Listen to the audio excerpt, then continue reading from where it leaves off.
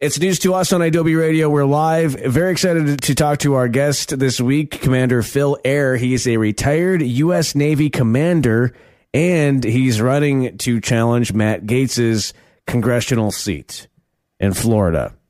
Everyone loves Matt Gaetz. I don't know what we're going to do without him if he loses. It's going to be who are we going to hate? By everyone, you mean you. And then you got DJT commuting Roger Stone. We'll talk about what that means. And is it safe to go back to school? All that and more. But first, some very important breaking news that is just now coming across my desk. Actually, came across my desk yesterday. Jason and I won a game of Call of Duty Warzone. Take your victory lap now, Jason. I would just like to thank Katie and Mackenzie, my parents. It wasn't an easy feat winning that Warzone game. Oh, wait. I want to thank God. Out of 150 players, we were first. In fact, Jason was the last man standing. Look at that. That's correct. Now what? Now what are you going to do with your life? You've done it all. You know, I might hang up my controller. It's news to us with Eddie and Jason. And no Katie this week. Katie's out. So why is Katie out? She's quarantining, right? So she was going to go visit her grandparents, so she got COVID tested, and now she's hanging out in a remote location for 2 weeks. Yeah, Katie and Kinsey both got tested today, and so they left this morning, went and got tested, and then went and quarantined away from me. Since I'm interacting with people on a daily basis for my day job, just to limit their exposure. So what is the total time that they're going to be away from you? I just spoke to Kinsey a little bit ago, and I guess the doctor said 5 to 7 days to get results. They're hoping for less. All right. 5 to 7 days to get the results, and then they have to hang out past that, or no? Well, after that, then they're going to go visit Katie's grandparents. Okay. So it's like a total of 2 weeks away? Possibly. So? Possibly 2 weeks away. Potential.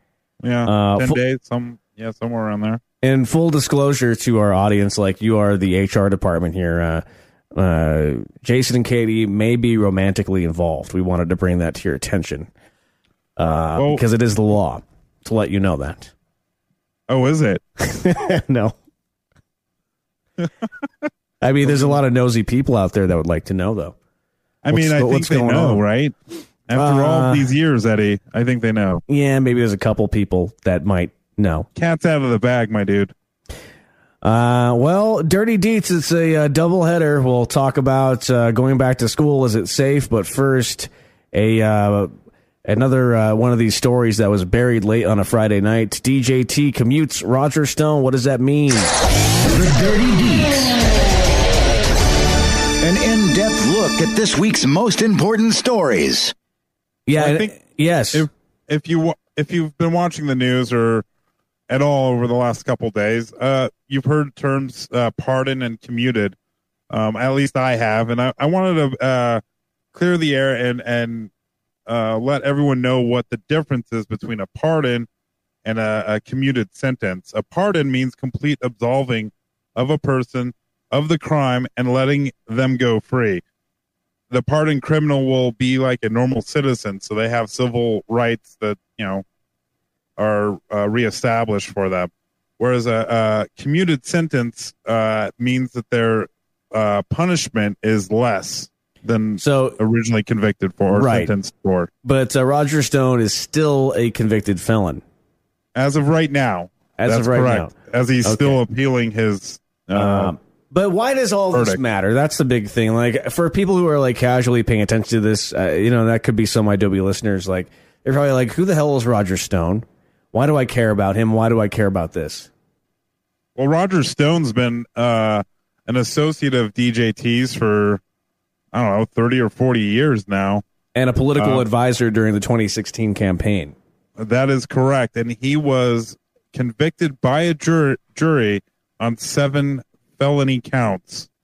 Yes. In coordination with Russia and WikiLeaks in the 2016 election. Yes, again, Roger Stone was coordinating with Russia and WikiLeaks. I like that word, the WikiLeaks. You got to get I don't like that word. Your mind, dude. That's a bad word. So he was communicating with Russia and WikiLeaks to dig up dirt on Hillary Clinton with the email thing. Coordinating the dumping of that dirt of emails that were hacked. And he was convicted of this, of various crimes around this action. By a jury. And this is bad things. This is a bad thing when you have foreign actors who are influencing our elections here in the United States. Because do I have to say why? If you don't know why, that would be bad. I don't know what to tell you. I mean, maybe some people don't know why that would be bad. I guess why is that bad, Jason? Why don't we want Russia interfering with our elections? What would be the harm there? Russia is out for Russia, not for America. Oh, so Russia doesn't want me to have a good life. I can't believe I had to say that. Well, I feel like we have to sometimes dumb it down a little bit. That's not dumbing it down. But okay. Yeah. Well, whatever. I'm not saying that we're that smart, but we just kind of talk fast sometimes. But anyways, so Roger Stone, the 67-year-old, the guy, by the way, has Richard Nixon tattooed on his back. I have Richard Nixon tattooed on my urethra. Don't ask. It took it's wild time in Mexico. Yeah, it's microscopic. Too much tequila. Ooh, yes, tequila, you as they call it there. But so this is a big deal that DJT commuted this guy. So basically, what happened is the felony charges that Roger Stone was convicted of were because he was protecting DJT, the very man who commuted his sentence. So is that not obstruction of justice and corruption? Yeah, it is. So Stone was withheld information and outright lied to Congress, and that was what he was convicted of. And so Roger Stone was also given the opportunity to make the investigation into his crimes a little less severe if he were to turn over more information that he had on Donald Trump, but he refused to do so. And this is the repayment for that loyalty, it seems. That's what we all assume at this point. I mean, writing's on the wall, right? You scratch my hairy back, I scratch yours. I kind of picture Donald Trump and Roger Stone taking romantic baths together. Why would you imagine that? What's wrong with you? What the fuck is wrong with you? Well, I'm trying to lose weight, and I want to throw up my lunch. Jeez. There's better ways of doing that. Oh, okay. Maybe I should consult my doctor. I did. So in DJT's statement regarding his decision to commuting the sentence of Roger Stone, he attacked the special counsel's office and Robert Mueller. And I thought it was interesting that Robert Mueller wrote an op-ed in the Washington Post the following day. What did he have to say? Defending, what they did, their investigation and the convictions. And it just seems very sad that the special counsel, the head of the special counsel's office, had to defend the work that they did to the president. Right. And I mean, such a weird and unusual time to me. It's weird, unusual, and everybody should be saying WTF is going on here. Everybody should be like really upset right now. You should be upset. Everyone should be upset. It's not normal. True. This is outright corruption. It is. What we're seeing right now is unprecedented corruption. And by the way, there is a long trail of DJT using the executive branch's power of clemency for all of his friends and associates. I mean, he's been using this a lot, right? For not only Roger Stone, but other people who have been in his circle. Either in his circle or have connections to his circle. So there's numerous reports out there there's a specific process for folks or for convicted felons to go through to seek pardons or clemency from the president. And almost all of DJT's pardons or clemency decisions have been through outside channels, through Fox News, and he's not using the legal services in the DOJ to process all of these. He's just making his own decision and executing it, which is he's far not the normal way of doing it. Just on a whim, he's saying like, yeah, I'll pardon you, I'll commute you. You help me, I like you, you're loyal to me. And the people that he's or it riles up his base. It's another thing. He even pardoned somebody who was convicted of murder. And also, don't forget Sheriff Joe Arpaio. Is that how you say in Arizona? Yeah. Yeah. He was convicted of contempt of court after he continued detaining suspected undocumented immigrants. He also, if you don't remember, but back in February, he pardoned, I think it was a pardon of Blagojevich, who tried to sell Obama's seat after he won the presidency in 2008. So just to sum it up, what's happening is absolutely not normal, and you should be paying attention to this. And we have like a dictator wannabe who is pushing the limits of the office to uncomfortable excess. And he's corrupt. This is corruption. It's corruption. America's better than this is all I have to say. Vote.org, check your registration, and also vote. Don't just check the registration, but vote as well. Anything else you want to say on that before our second part of Dirty Deets? That it's just straight up corruption. The Dirty Deets. An in-depth look at this week's most important stories. But I don't want to go to school. Wouldn't you be loving it right now if you were a kid, no school? If I were a kid right now, I'd be loving it, but it's not good for kids at all. And kids, I will say kids are not loving this. Kids want to be back in school. Oh, a bunch of sociopaths. Yeah, you would want to be back in school. Maybe. I guess system. maybe you'd start to get bored. Kids want to do what they can't do. Maybe there's going to be like a lot of kids who aren't going to drop out of high school this year because they're being told not to go to school and like, I want to go. You can't tell me what to do, Mom. I'm going to rebel. But during the pandemic, Betsy DeVos, the education secretary, I should say, and Trump, the commander in chief, I don't even know what that means, are pushing. I have no idea what that means. They're pushing for kids to go back to school. But is it too soon? Is it too soon to put? I mean, yes is the answer to that question, but we'll tell you why. But since Trump isn't getting his way, and there's a pushback from parents, from teachers, from health officials, from the Center for Disease Control and Prevention, he is now threatening to defund schools. This is his reaction to it. He tweeted, the Dems think it would be bad for them politically if U.S. schools open before the November election, but it's important for the kids and families. May cut off funding if not open. That's terrible, Trump. It got worse and worse. Yeah, it's getting bad. Yeah, I'm just so sick of him. I'm just sick of him. I can't take it anymore. So he's threatening to actually cut off funding to schools, but can he actually do it? I decided to look that up, and no. He can't.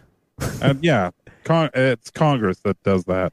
Yes, congressional authorization. The power of the purse is in Congress. No president can unilaterally decide to cut off funding to schools. And by the way, how much federal funding actually goes to schools? Very little, less than 10%. So if you were to say, no more funding for schools, they might not have, I don't know. They might not have any red markers for the whiteboard. That'd be horrible. I've as a parent, I follow this a little bit closer now. Yeah. As we're. Yeah, I wanted your perspective on this because you have a kid in school, in elementary school, and she's going to be going into fourth. My God, she's growing up fast. I know. Yeah, it's crazy, but I saw an estimate that to safely, to do the proper protocols into schools, they need an additional 150 to 200 billion dollars in order to somewhat safely reopen the schools. Meanwhile, teachers making $30,000 a year are having to spend their paychecks on getting pencils and notebooks for their students. Yeah, like instead of notebooks and pencils, they're going to have to buy hand sanitizer and masks.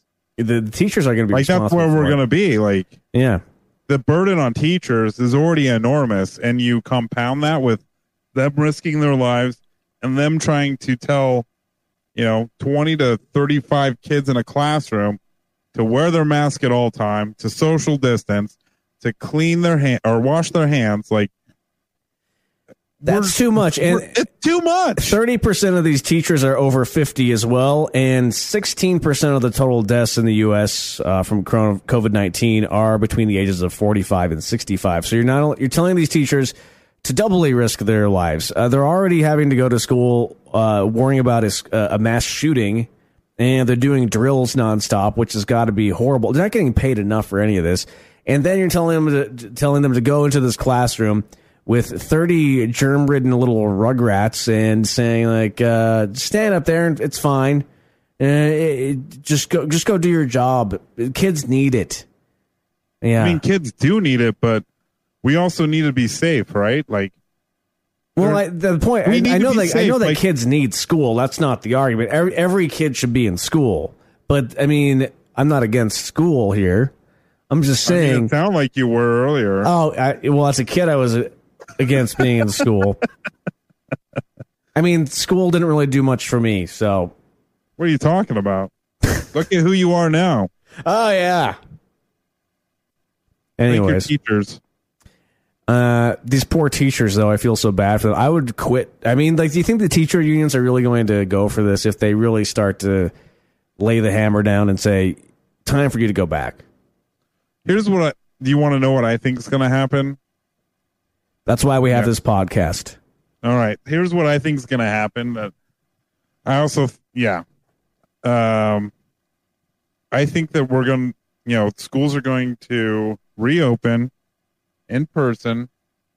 I think in cities across the country, especially those in worse off, parts of the country like Arizona and Texas, they're going to try to reopen schools, in-person learning. It's going to go for like 3 or 4 weeks, and then there's going to be huge outbreaks. A teacher's going to die. Kids are going to bring it home. There was already a summer teacher that died in Arizona. So you're going to have more outbreaks across the country, and they're going to shut down schools. I think that might be worse than just saying stay virtual until we get a handle on what's happening with this pandemic. I think that's a pretty accurate assessment because that's what we've seen with the country. Instead of having a complete and total lockdown for several months until everything kind of cools off and then having the government help people out financially, we have seen the government sort of half-ass help everybody out and then push us all back into the lion's den and say, hey, get back to work, you peon. I need to make more money. I need to get my yacht polished. I need to not pay taxes. So you better give me more money that I can't pay taxes on. I mean, we on this very podcast, several months ago, we said that this was going to happen. We predicted it. Reopen too quickly.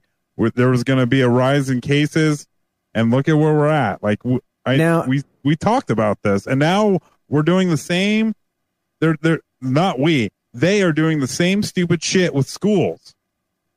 And this is where it really gets messed up because they're throwing children into the fire. I mean, there's not a lot of, from what I understand, children aren't really impacted by COVID-19.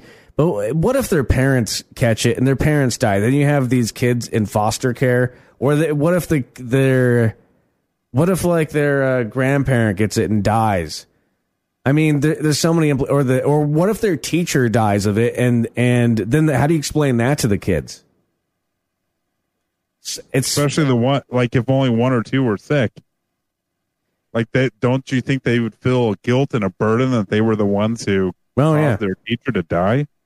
Yeah, how do you explain all this to kids? So Betsy DeVos actually went on CNN and had just a really just batshit crazy interview with Dana Bash of CNN. No fucking surprise there, huh?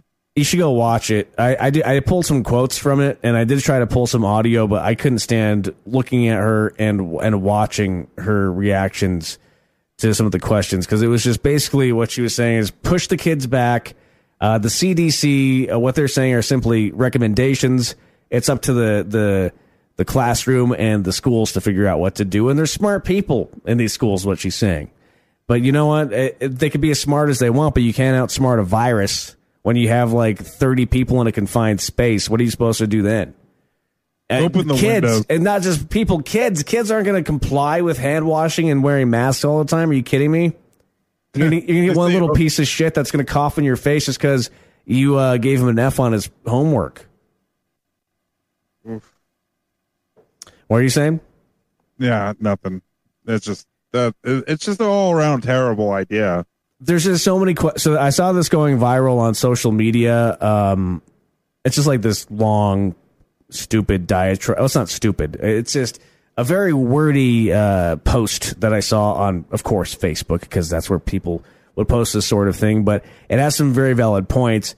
It just lists all these questions like, if a teacher tests positive for COVID-19 and they are required to quarantine, are they required to quarantine for 2 to 3 weeks? Is their sick leave covered and paid? I mean, that's just one question, but there's like 20 questions. Substitute teachers teach in multiple schools. What if they're diagnosed with COVID-19? Do all the kids in each school now have to quarantine and get tested? Where is the district going to find substitute teachers who will want to work in a classroom full of exposed, possibly infected students for substitute pay? There's just so many questions here. How will it affect students and faculty when the first student in their school dies from this? The first parent. Like, what? I mean, that's so stupid. So just to put this in perspective, though, Hong Kong had less than 100 cases in their school system, and they closed all their schools in Hong Kong.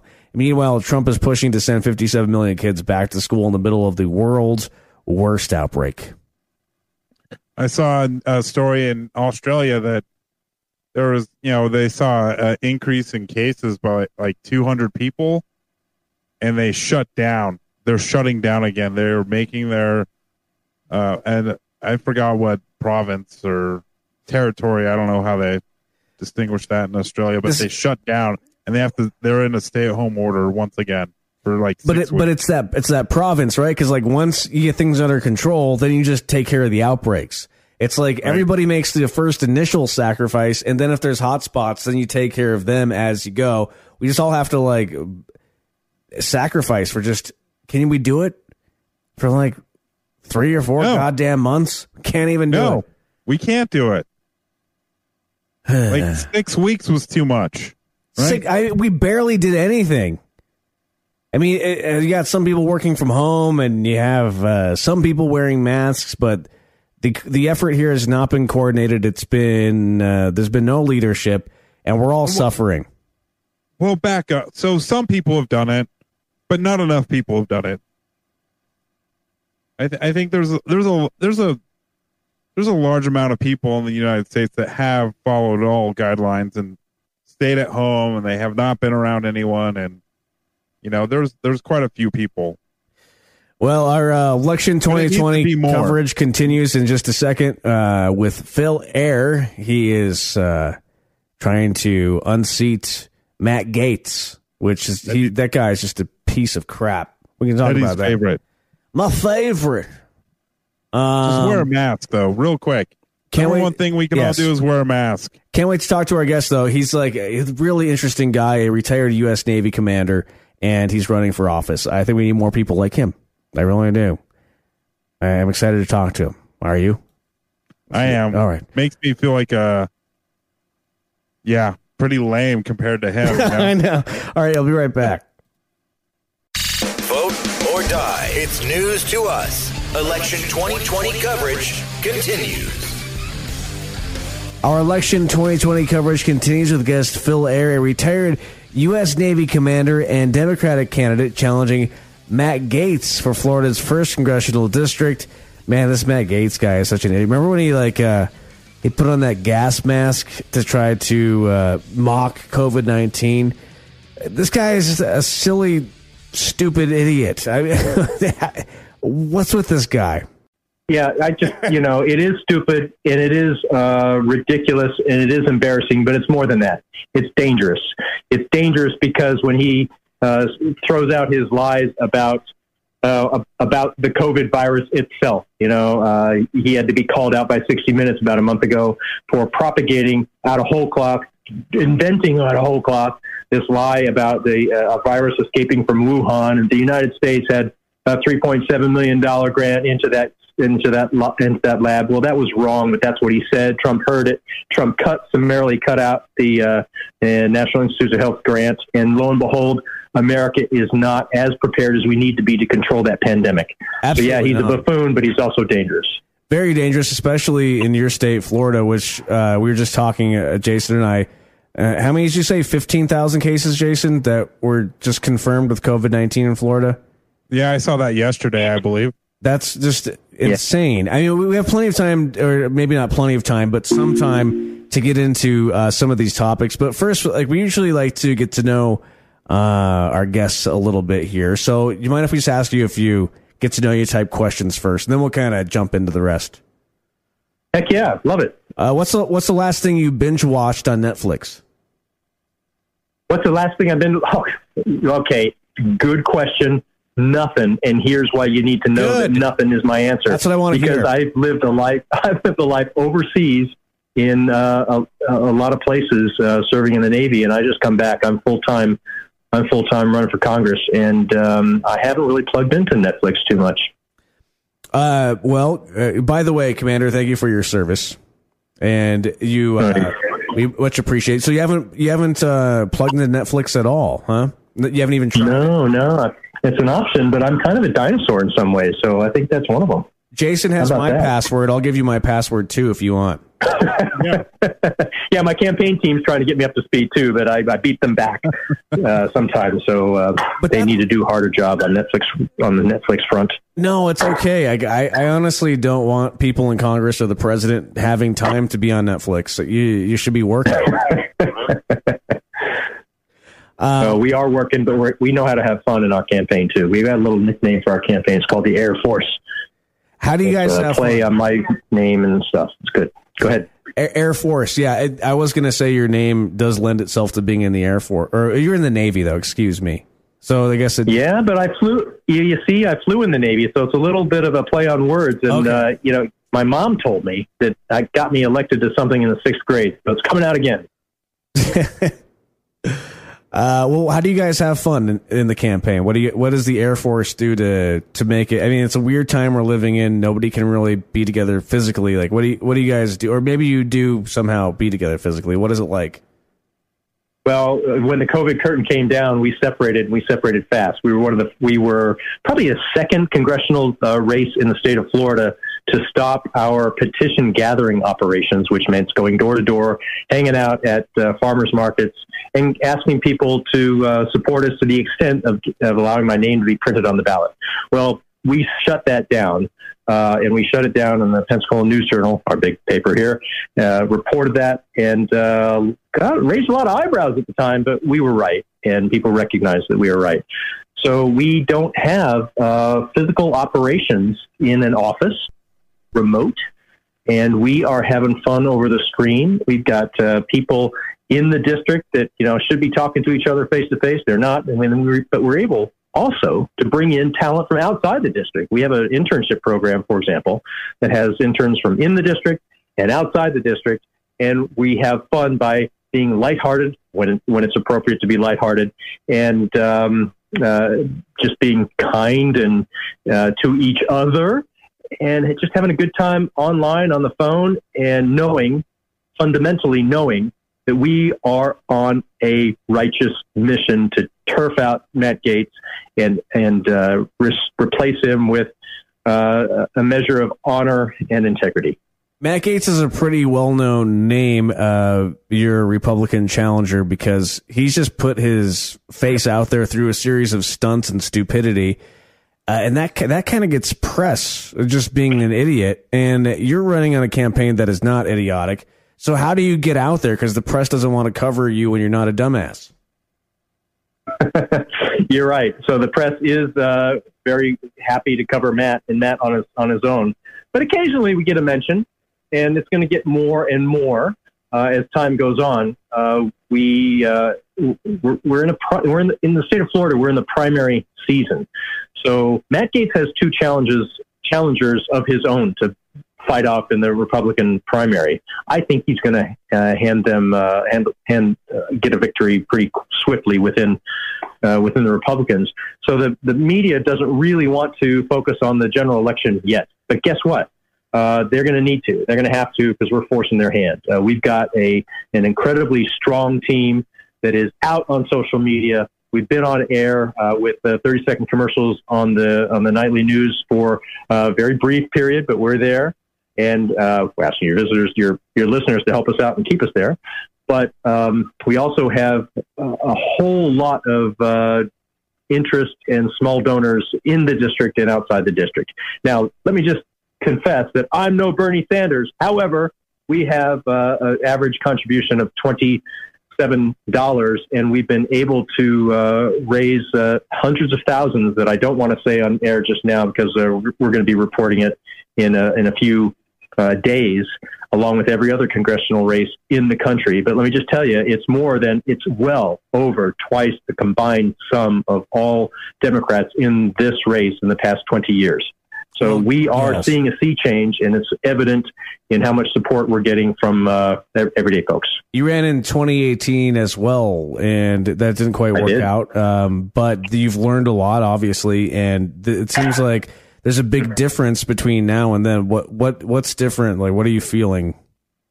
Well, I'm feeling like who hasn't learned from the school of hard knocks? You know, that's kind of the way I've lived part of my life, learning by failures, or learning by going around once. It's not really a failure; it's a learning process. So we have grown. I have grown as a candidate. I've matured as a candidate. Our campaign structure has grown and added credibility to it in our staffing, but in our approach, in our whole approach. So it was in one of when I lost last time, it was in the Democratic primary. Well, I'm here to say that I'm now the de facto nominee well before the Florida primary.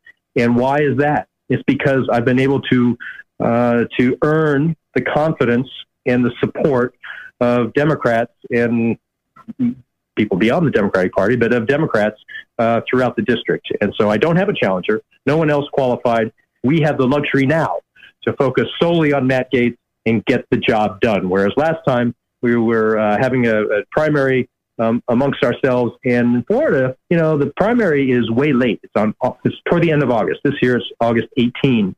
And had we been in a primary situation, we would not be as strong as we are today.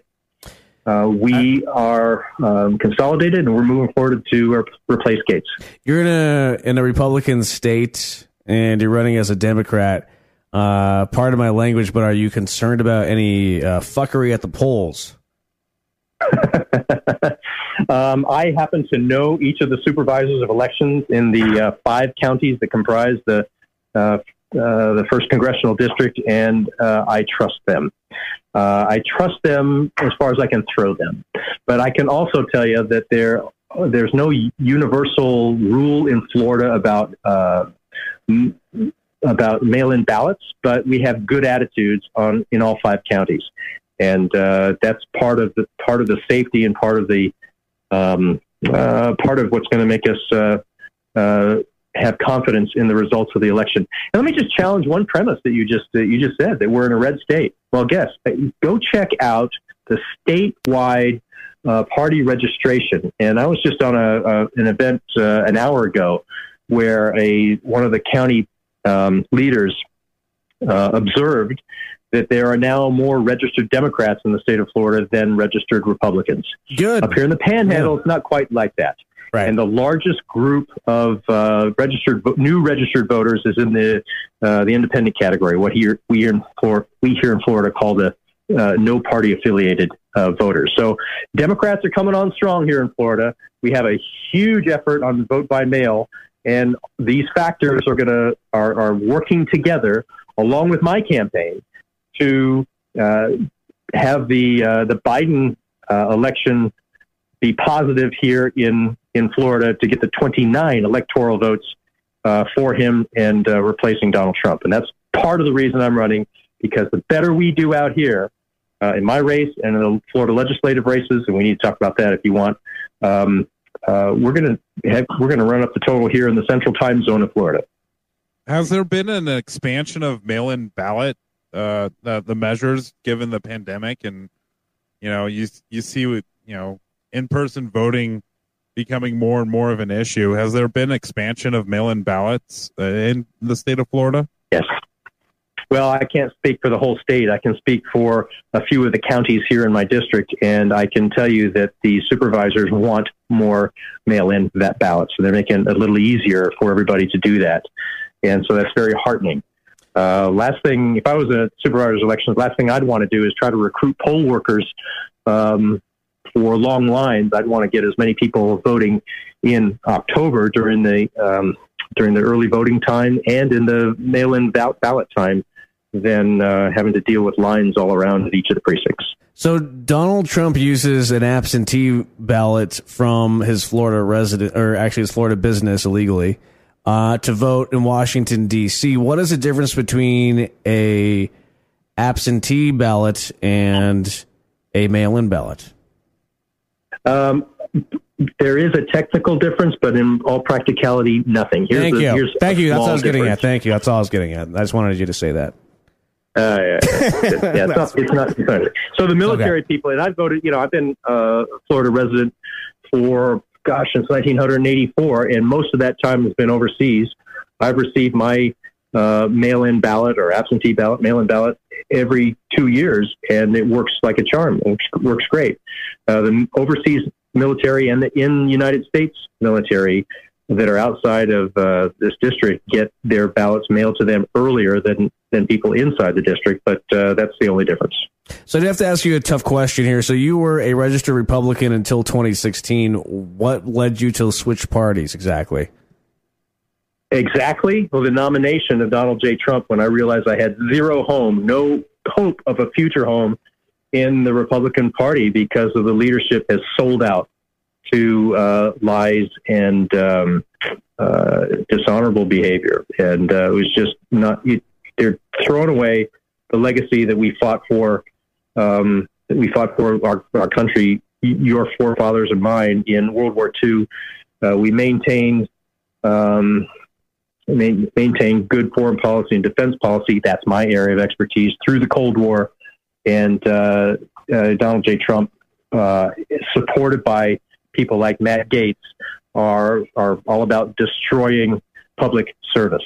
And you see that in the micro examples of the people who testified against something, told the truth and testified against the president in the impeachment hearings. And you see it in the investigations and in the convictions of people all around him.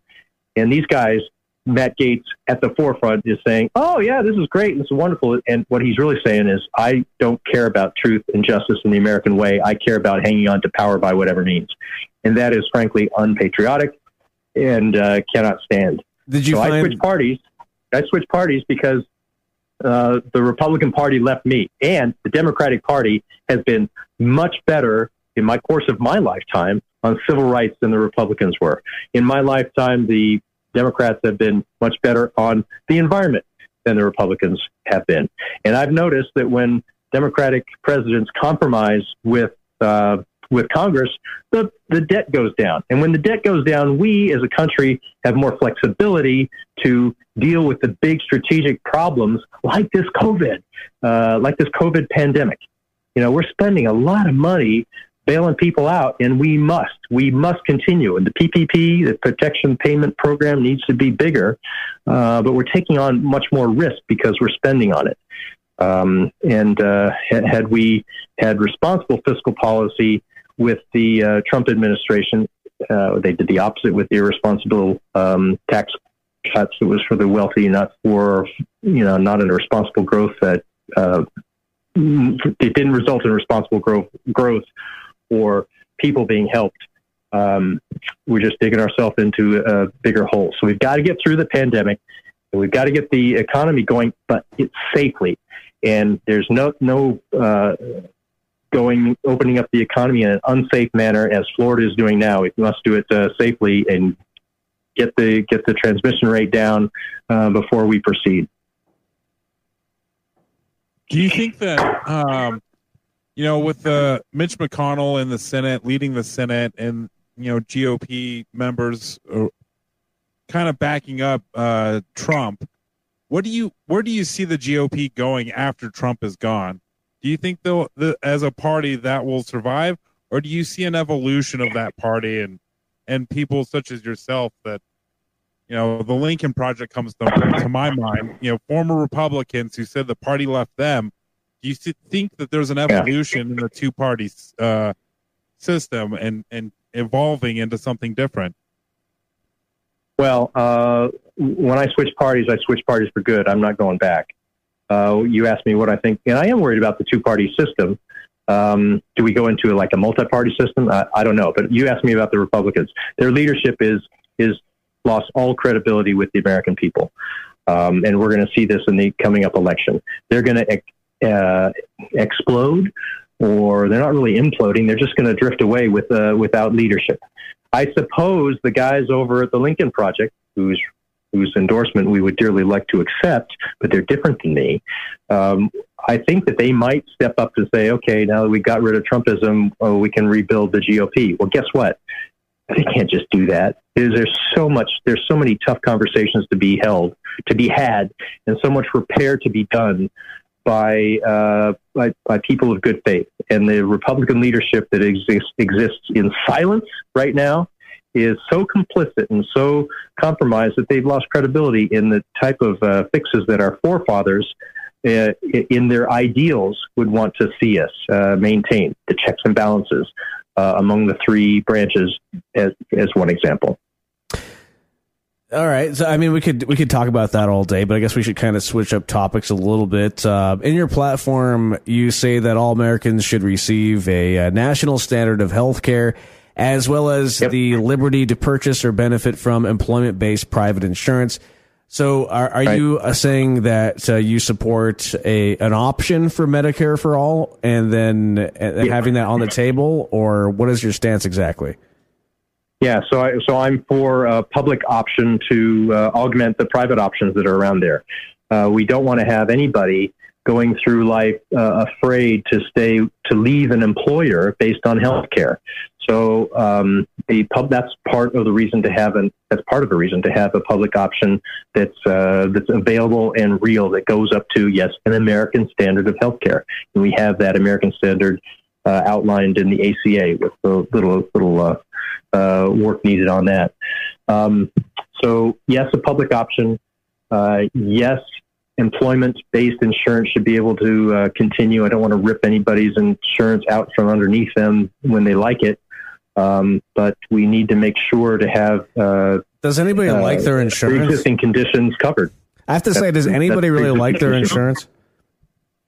I don't think. Say that one more time. Does anybody really like their insurance?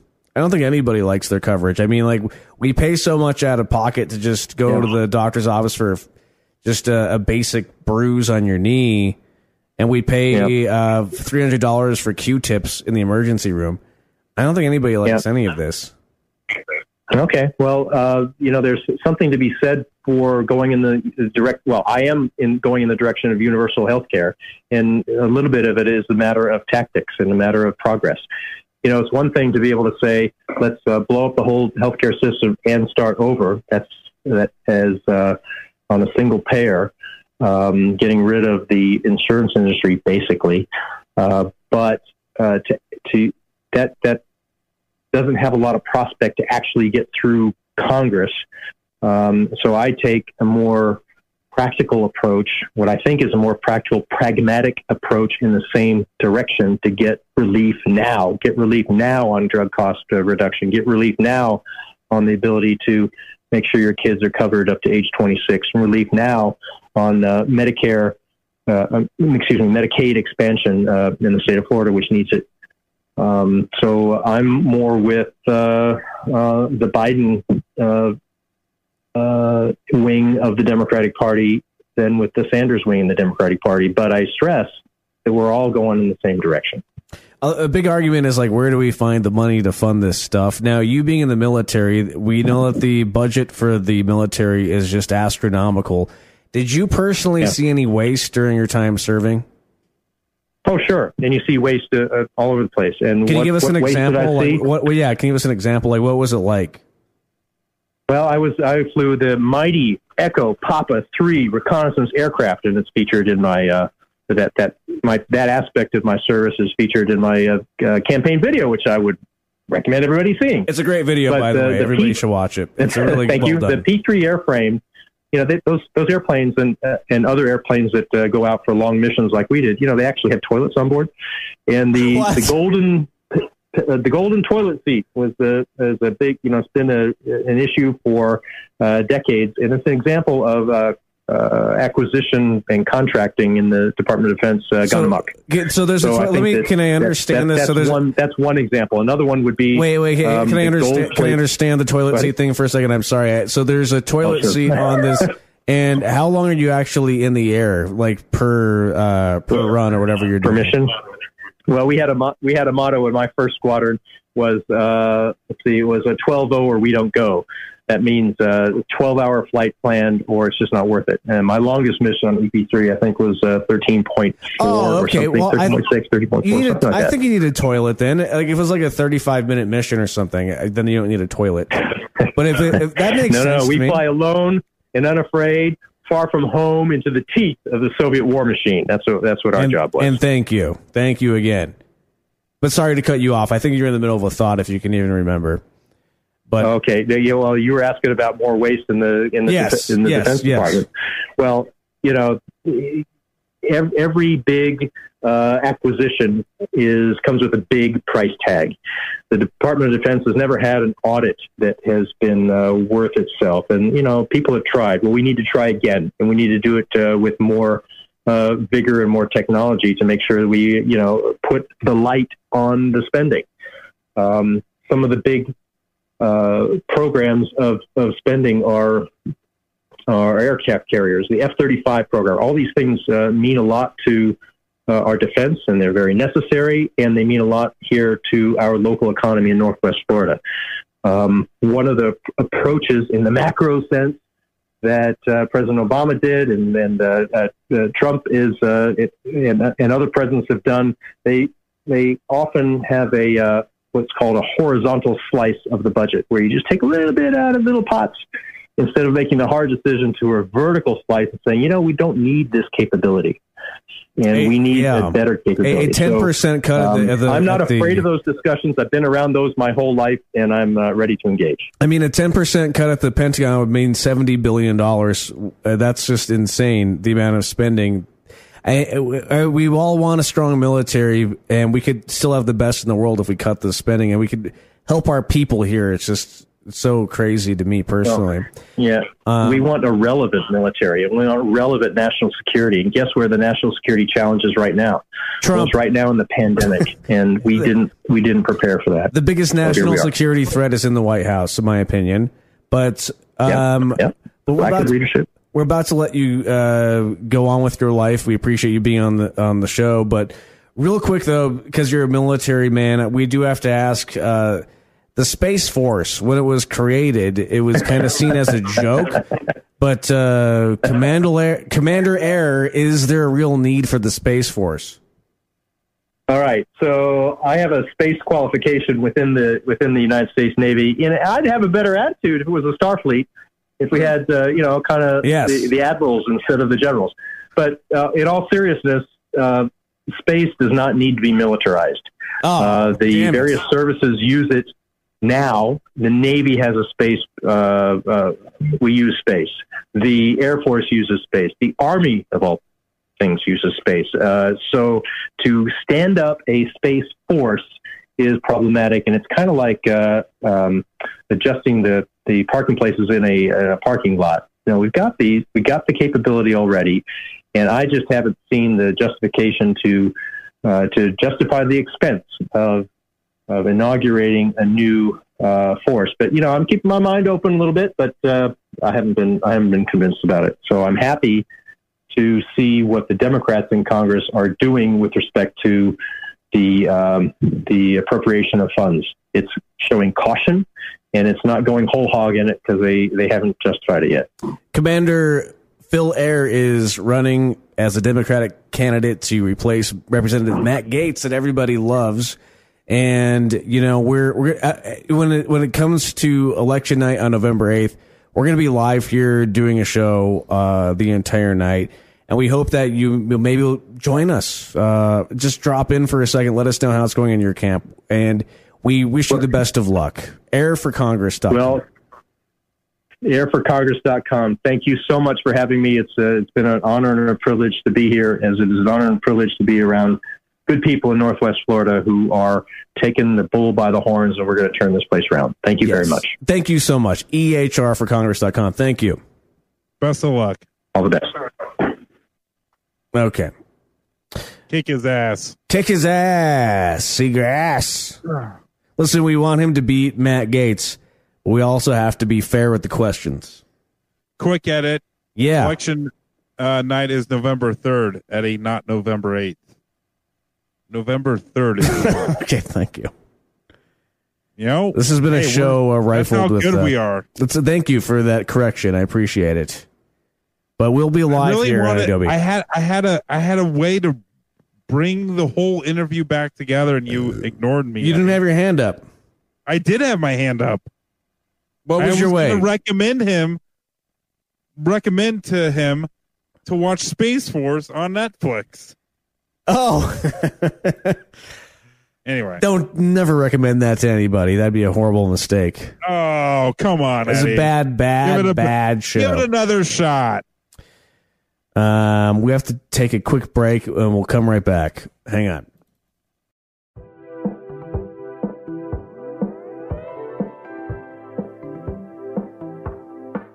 Too many buttons to press. At some point, I really like to be able to afford somebody else to press the buttons for me while I just sit here. That'd be awesome. Beep, beep, beep, boop, boop. But anyways, good show. Thank you to our guest. Yeah, Phil what a great Ayer. conversation. I really enjoyed that.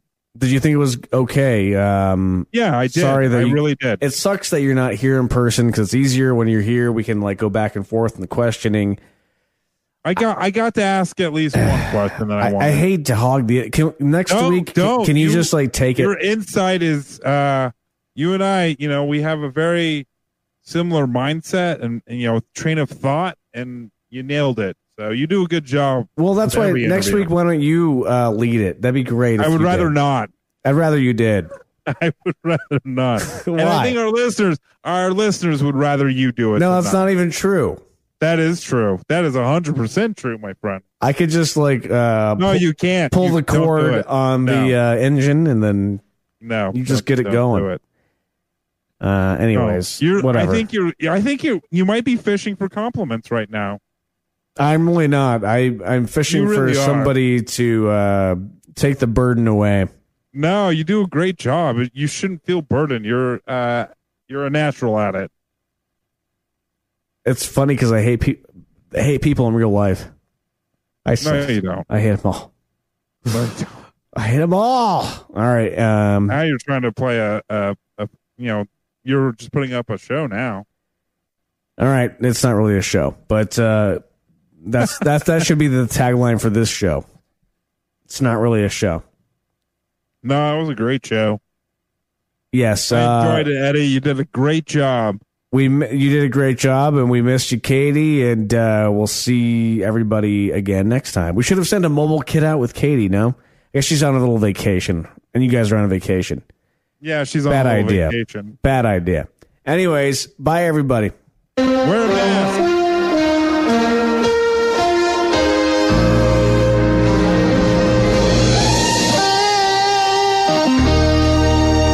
Appreciate it very much, Tim Apple. Wear a mask.